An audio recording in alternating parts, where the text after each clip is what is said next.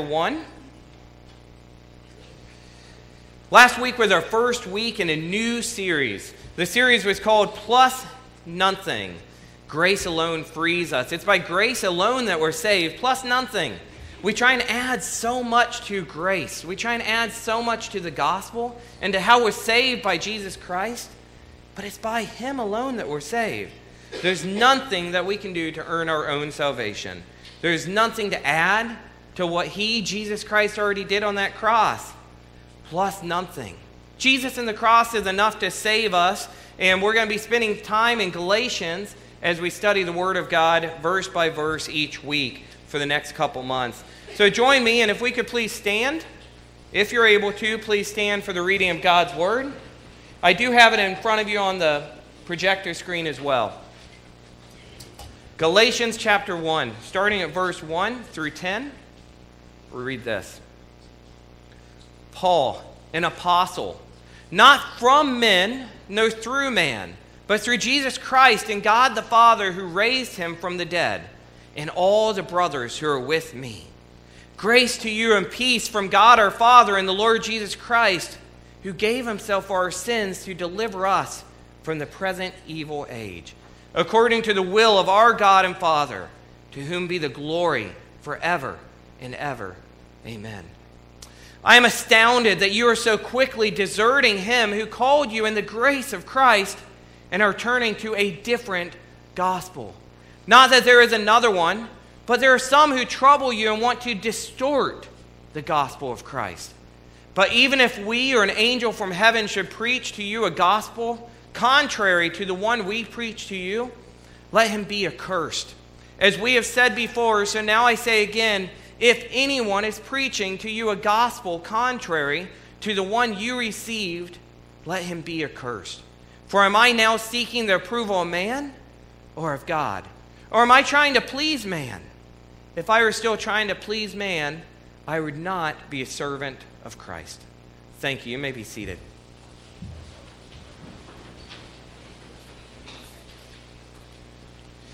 I don't want to waste too much time with verses 1 through 5.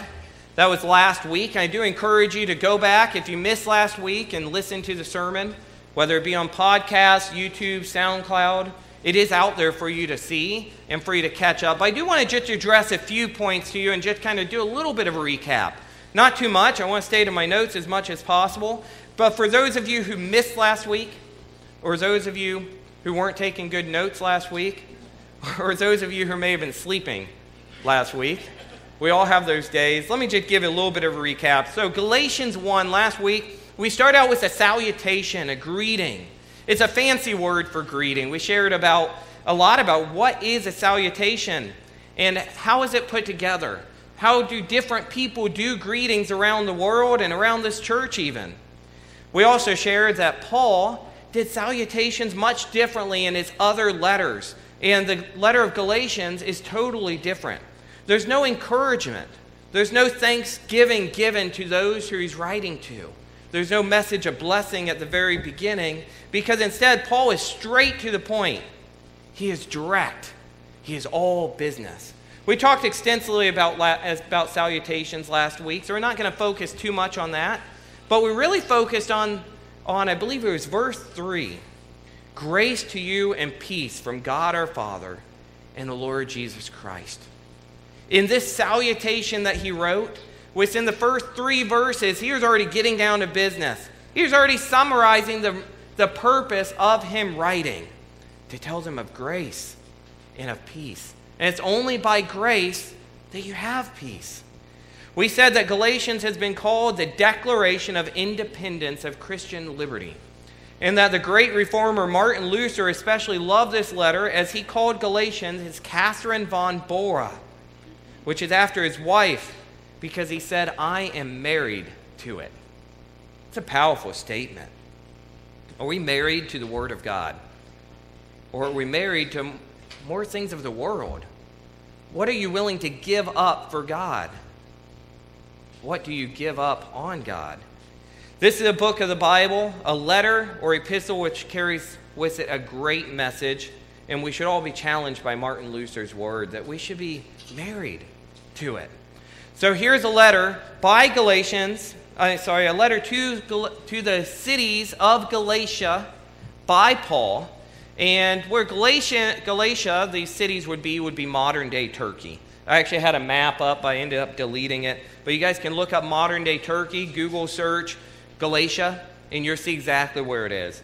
But since visiting and starting these churches of Galatia, Paul has gotten message somehow from someone that the people of Galatia have started preaching a different gospel, his own words. And he's heartbroken. We talked about that last week. How would you feel if you spent all this time preaching a message to somebody, leading them to God, to only find out the very next day that they left the very gospel of grace that brings them to Jesus, that restores that relationship? I wrote this.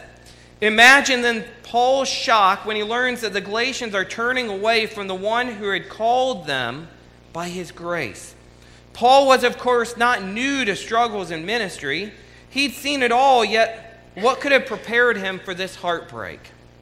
I envision that as he's writing this, he's writing it with his own blood, sweat, and tears. Paul had established these precious churches, and we read about that in Acts 13 through 14, only now to see them abandoning the gospel of grace. Abandoning, which is ultimately shipwrecking their faith upon the rocks. Because by grace is how we're saved. We can't add anything to it. So with tears in his eyes, then Paul composes this letter to address how they had betrayed not just him, but the gospel. After all, when somebody is turning from Christ, it should grieve us. It should grieve us. We should be saddened when we hear of people that don't know Christ. We should be saddened when we hear of people that don't know God, that don't have a relationship with Him. Because it's by Him that we're saved and we have life, that we have hope, that we find our purpose in life. There's so many people around the world, as we said, that are being persecuted for their faith. It's because they know the true value of their faith. They know the true value of the Word of God. Do we have that value? Do we really know the meaning of it? After all the kids in schools who are hurting, all the people in the world today who are hurting, looking for hope, looking for purpose, and we have the answer for it all. But do we tell them? Here Paul is. He's hurting. He's grieving as he hears this news. So he doesn't just stand by. He doesn't just ignore it. He doesn't just hide. He writes a letter to address it. John writes in 3 John 1:4 that I have no greater joy than this, to hear that my children are walking in the truth. We should want to address these things because we should also want to hear the children of the world being reconnected with their Father, with God. Here in Galatia, in the cities of Galatia, Paul was addressing people who were like children to him. He had mentored them. He had brought them into a new life with God, a gospel of grace. And yet now he felt betrayed. But not just him. God was being betrayed. I asked you a question last week. We didn't really talk about it very much, but it was, have you ever been betrayed? So I want to start off kind of moving into today's verses 6 through 10, with talking about that, betrayal, being deserted or desertion. Now I'm not talking about your son or your best friend, your daughter betraying you, deserting you, and going to the other team, rooting for the Minnesota Vikings instead of the Packers, of course. That would be betrayal. That'd be desertion, right? To switch teams or switch sides. But it's much more powerful than that. It's much more or crucial than that. See, what we see here is a military type of desertion. Sometimes this might be in the middle of a war. People are deserting who they serve, who they're fighting for. In military terminology and what is used here, desertion, the definition, is the abandonment of a duty or a post, and is done with the intention of not returning. I looked up some statistics about desertion, and these are pretty powerful. I never knew how many people deserted their countries during times of war. During World War I, approximately 600 French soldiers were executed for desertion. Over 20,000 American soldiers were tried and sentenced for desertion during World War II. 20,000 people. But only 49 of them were actually sentenced to death. And of those 49, only actually one was followed through and actually put to death for that crime. During World War I, 306 British and Commonwealth soldiers were executed for desertion during the war. During the period between August 1914 and March 1920, more than 20,000 servicemen were convicted by court-martial of offenses and were sentenced to the death sentence. But only 3,000 of those men were ordered to be put to death. 3,000. During the American Civil War, starting to go back with each one here, both the Union and Confederacy had a great number of people who deserted their war, their battle. From its 2.5 million or so men, the Union Army saw about 200,000 deserters. Over 100,000 deserted the Confederate Army. And if they were caught, they would face execution. There is a crime. It was a crime. There was a deep, intense punishment for that crime. But the Roman Empire now, going back even further, let me read to you about their crime, their punishment. The Roman Empire also took desertion quite seriously, and the penalties were this. Military penalties in Roman law for lesser offenses included being hit by the centurion, that is a Roman commander of 100 legionnaires, with his staff, reduction in pay, fines or deductions from the pay allowance, imposition of additional duties, relegation to inferior services or duties, and reduction in rank. And then more serious crimes and desertion would be executed. Those who aided those people and helped them to get away from the Roman army, they would also face the same consequences. In addition to the military penalties, civil liabilities was imposed on the convicted deserters, and they would also be ordered to pay back everything that they had been paid while in service to the military.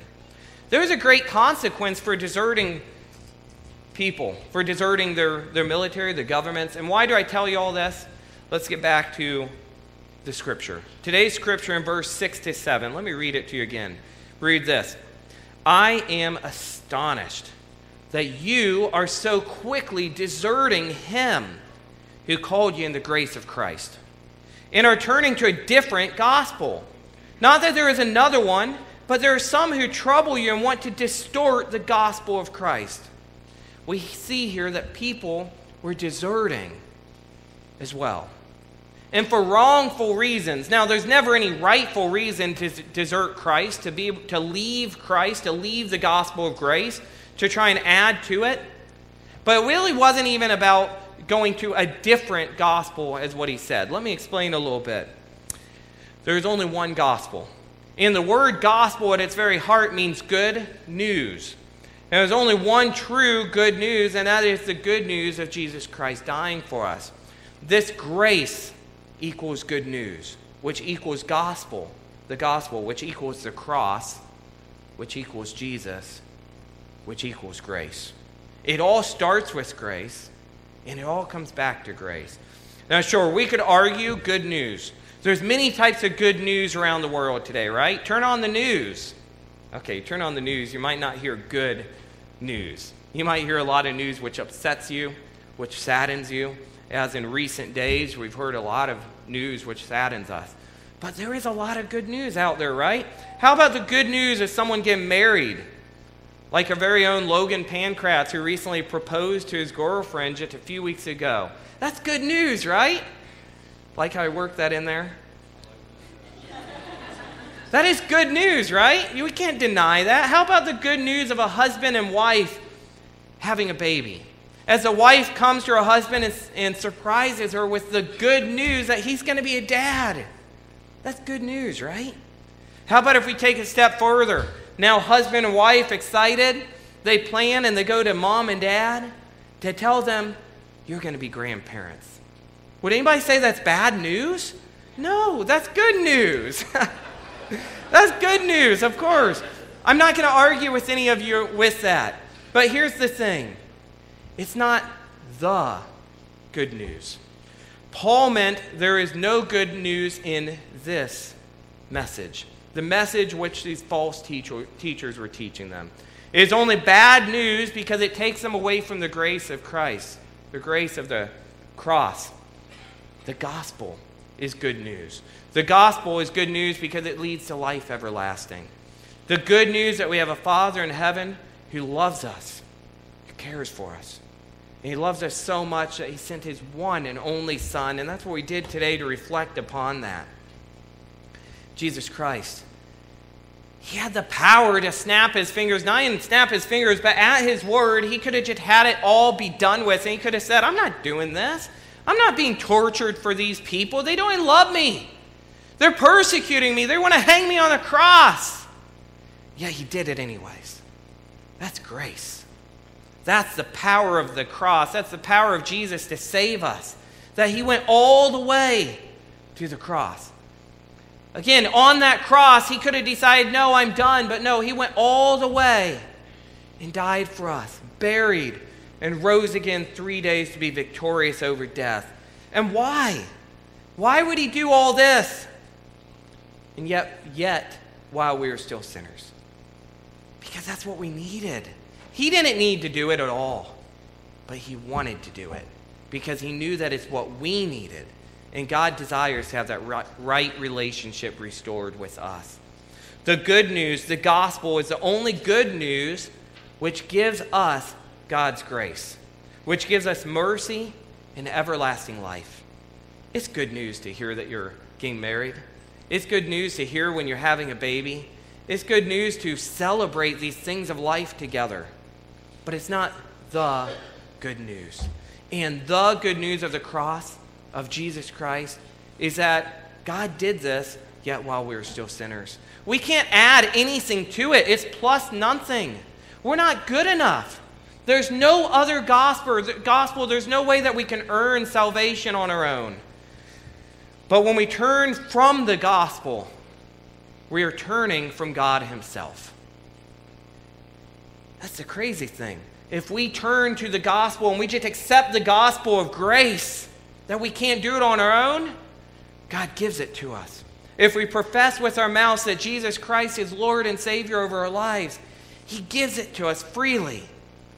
But if we don't, then we're turning away from God. We're putting a wall in between us. And there's no way to remove that wall. We can try and be good enough. We can try and do more and more works with our life, but it's never good enough.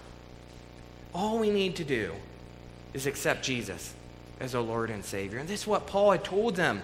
And yet they're betraying him. They're deserting the gospel. What do we see in verse 6? We see that the people of these Galatian cities and church were trying to add to the gospel. They were turning from the true gospel of grace. They thought that they knew more than this Christ-commissioned person, Paul. They questioned Paul's very authority. So now instead of Paul writing a letter encouraging them and praising them and saying, I'm excited to hear about how you worship our Savior, he's instead writing them a letter trying to get them back on track. Let them know how they've left the one true gospel. There's no other way. In Acts 20, verse 24, we read how Paul is fully devoted to Christ in the gospel of grace. We read, "But I do not account my life of any value, nor as precious to myself, if only I may finish my course in the ministry that I received from the Lord Jesus to testify to the gospel of the grace of God." In Ephesians 2, 8-10, we read this, "For by grace you have been saved through faith. And this is not your own doing. It is the gift of God, not a result of works, so that no one may boast. For we are his workmanship, created in Christ Jesus for good works, which God prepared beforehand that we should walk in them." Notice, number one, we are saved by grace alone. Number two, for good works. It's not the other way around. There is a proper order to this. We're saved by grace. You know what? You're never going to come in here and hear me tell you that you have to do this and that and this and that. And if you don't do all this, well, then God won't save you. But it's not about that. Sometimes we try and add too much to the gospel of grace. We try and add things to salvation which aren't meant to be there. Any works-based religion or system is a hopeless system. Let me repeat that again in case you're taking notes. Any works-based religion or system is a hopeless system. You know why? Because sooner or later, we're going to let him down. We're not going to do what we should do. There is no other gospel, but they thought they could add to the one true gospel. Apparently, it was just too simple to them. The Galatian converts who had received this gospel of grace were now turning away to another gospel, a gospel of works. The false teachers were evidently Judaizers, legalists, whose gospel is summarized in Acts 15:1, which says this: "Unless you are circumcised according to the custom of Moses, you cannot be saved." Note, they did not deny that you must believe in Jesus for salvation, but they stressed that you must also be circumcised and keep the laws of Moses. They tried to add these things. Now, I do know they were a people based upon traditions, laws, sacrifices, judgments, and this was all new to them. That's why I say it was apparently too simple for them. But by trying to add these things to the gospel, it devalued the gospel. It devalued Jesus. It devalued the cross. It's like they were saying, well, I know Jesus died upon the cross for us, and I know he was the Son of God. He is Son of God. But they're saying, that's not good enough. I can do something better. I can do this, I can do that, and I can do this. They're saying they can earn it themselves. We can't do that. God's word tells us that. They probably thought to themselves, what is this grace? We must add to it. By them trying to add these other things to the good news, they're making a different gospel, because it's not the gospel that God gave them. Jesus Christ and the cross is enough. It's always enough. If your life is messed up, if you don't know where to go, if you don't know what to do, the cross is enough. It was enough then. It was enough throughout all of history over the last 2,000 years. And Jesus Christ and the cross, the gospel of grace, is still enough today. Come to the cross where we have victory. You know, today we were singing some songs about victory, and I didn't plan that, but I actually wrote some lyrics to some songs in my notes about victory. Because as I wrote this, I just thought about the victory that we have in Jesus. It reminded me of victory in Jesus, my Savior forever. I heard an old story, how a Savior came from glory, how he gave his life on Calvary to save a wretch like me. I heard about his groaning, of his precious blood's atoning. Then I repented of my sins and won the victory. Oh, victory in Jesus, my Savior forever. He sought me and bought me with his redeeming blood. He loved me ere I knew him, and all my love is due him. He plunged me to victory beneath the cleansing flood. You notice I didn't try and sing it for you. You guys would have probably ran out. But then there was another song I thought of. At the cross where I first saw the light, and the burden of my heart rolled away. It was there by faith I received my sight, and now I am happy all the day.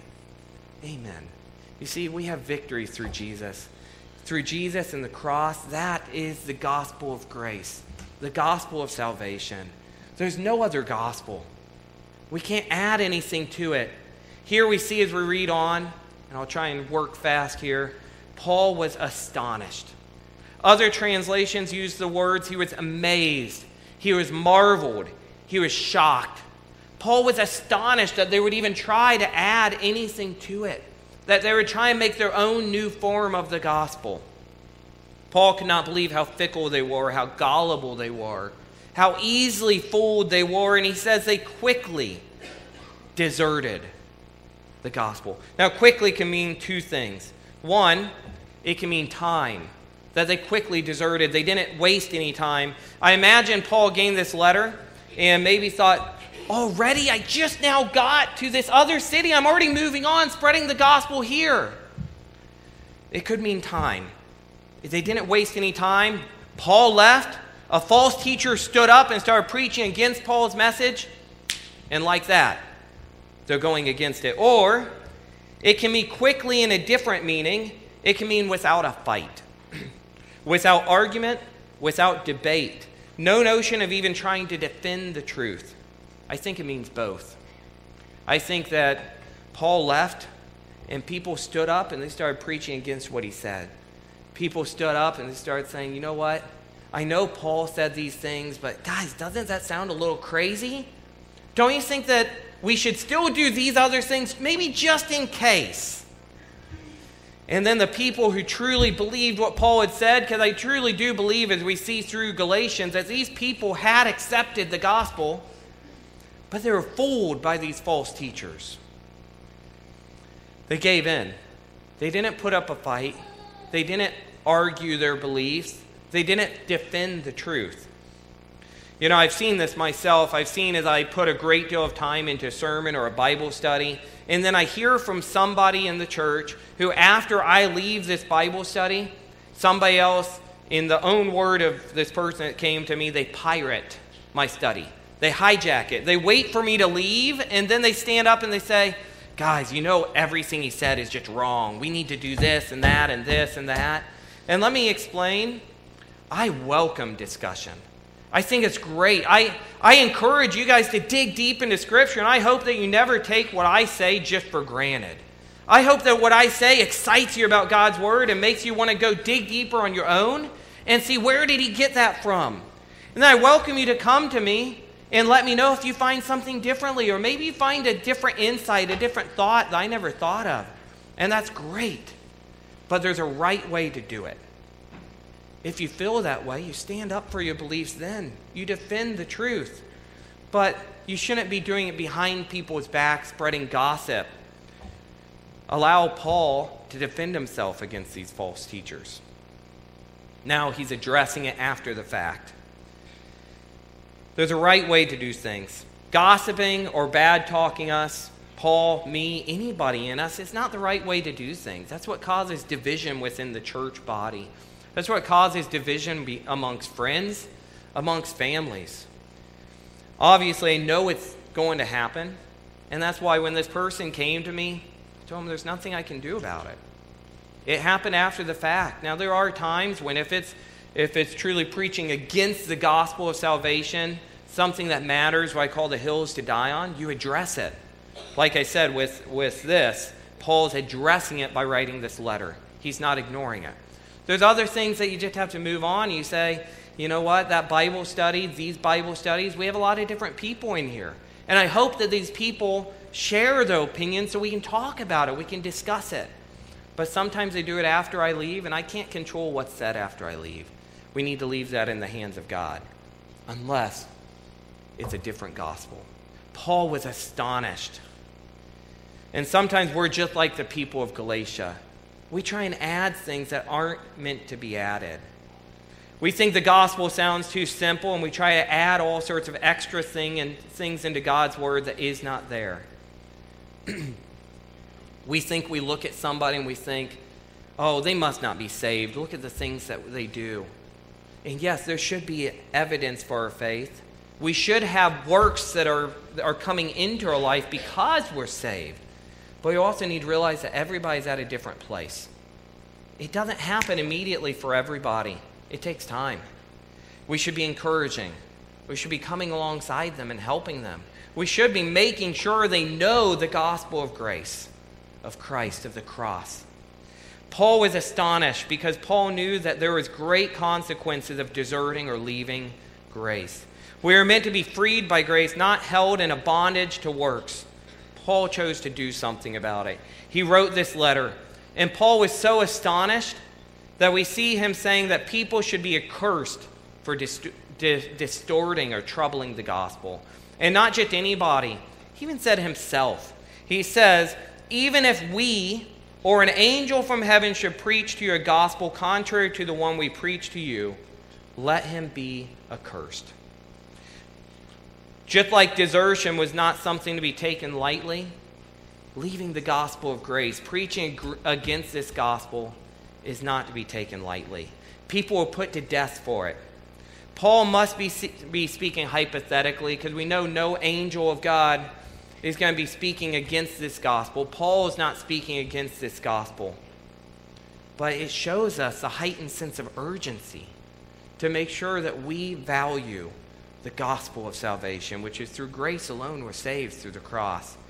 Verse 10, Paul wraps up this section by again defending his apostleship against the false teachers. He wasn't looking for their approvals, but God's approval. He is a servant of Christ and not the world's. Can we say this of ourselves? Can we say that we don't serve the world, we serve God? And our actions, our choices are based not about what the world thinks about us, but it's based upon glorifying God with our actions and hoping that what he thinks of us is that he's proud of us for being like his son. Galatians can help us remember that the simplicity of the gospel is the greatest gift to us. As I close, let me bring to you these applications. Number one, biblical truth still matters today.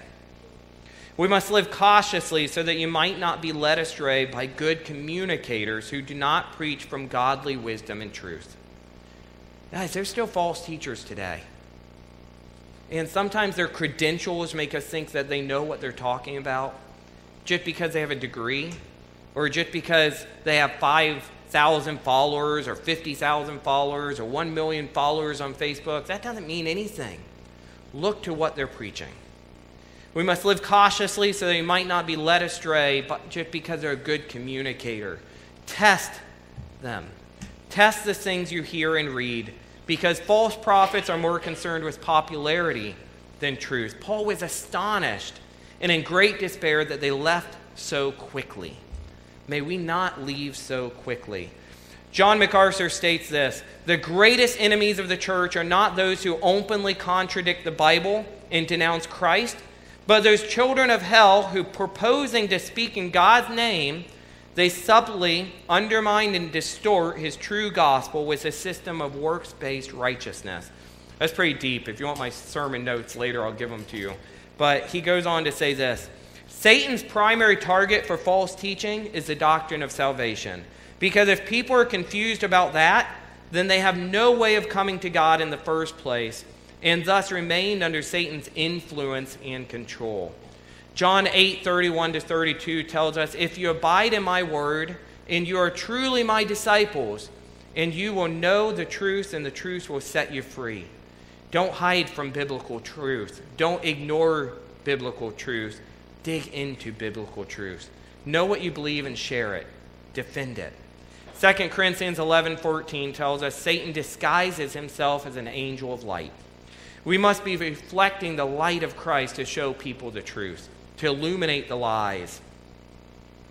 Skipping forward a little bit, we have number 2. Remember who you live for. Live a life glorifying him in all you do. If a man tries to please people, it goes against pleasing God, because you can't serve two masters. We should be pleasing people in the way of edifying them, in the way of bringing them to the gospel, bringing them to Christ, but we must not sacrifice the gospel for that. Whether you eat or drink or whatever else you do, you must do it all to the glory of God. So whom do you long to please? Whose approval matters most to you? To summarize, I wrote this: we must not be so quick to leave the gospel of grace or to try to add to it. Always walk in truth. Do not betray God. Live for him. I'll end with a story here, a short story. John Bunyan, an English writer and Puritan preacher, best remembered as the author of the Christian story, The Pilgrim's Progress. When he refused to give up preaching, they put him in prison and said to him, "Mr. Bunyan, you can come out of prison whenever you will promise to cease preaching the gospel." He said, "If you let me out of prison today, I will preach again tomorrow, by the grace of God." "Well," they said, "then you must go back to prison." He answered them, "I will go back and stay there if need be till the moss grows on my eyelids, but I will never deny my master."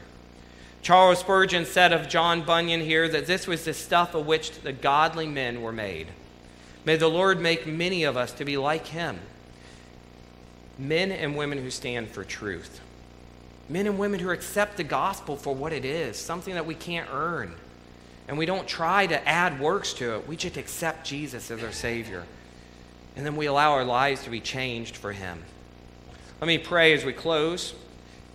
Please bow your heads. Lord God, we thank you for the gospel of salvation, for the grace that you give us, the good news, which is only that Jesus Christ came to save us, yet while we were still sinners, Lord. He died on the cross, he rose from the grave, and he was victorious over death. And you did this all for us so that we might have a restored relationship with you. And we thank you for this, Lord. May we not be so quickly to leave the gospel of Jesus Christ, of grace. May we not leave the gospel, Lord, because it is the way to everlasting life. We can be victorious through you and only through you. And it's in your holy name we pray. Amen. Thank you. So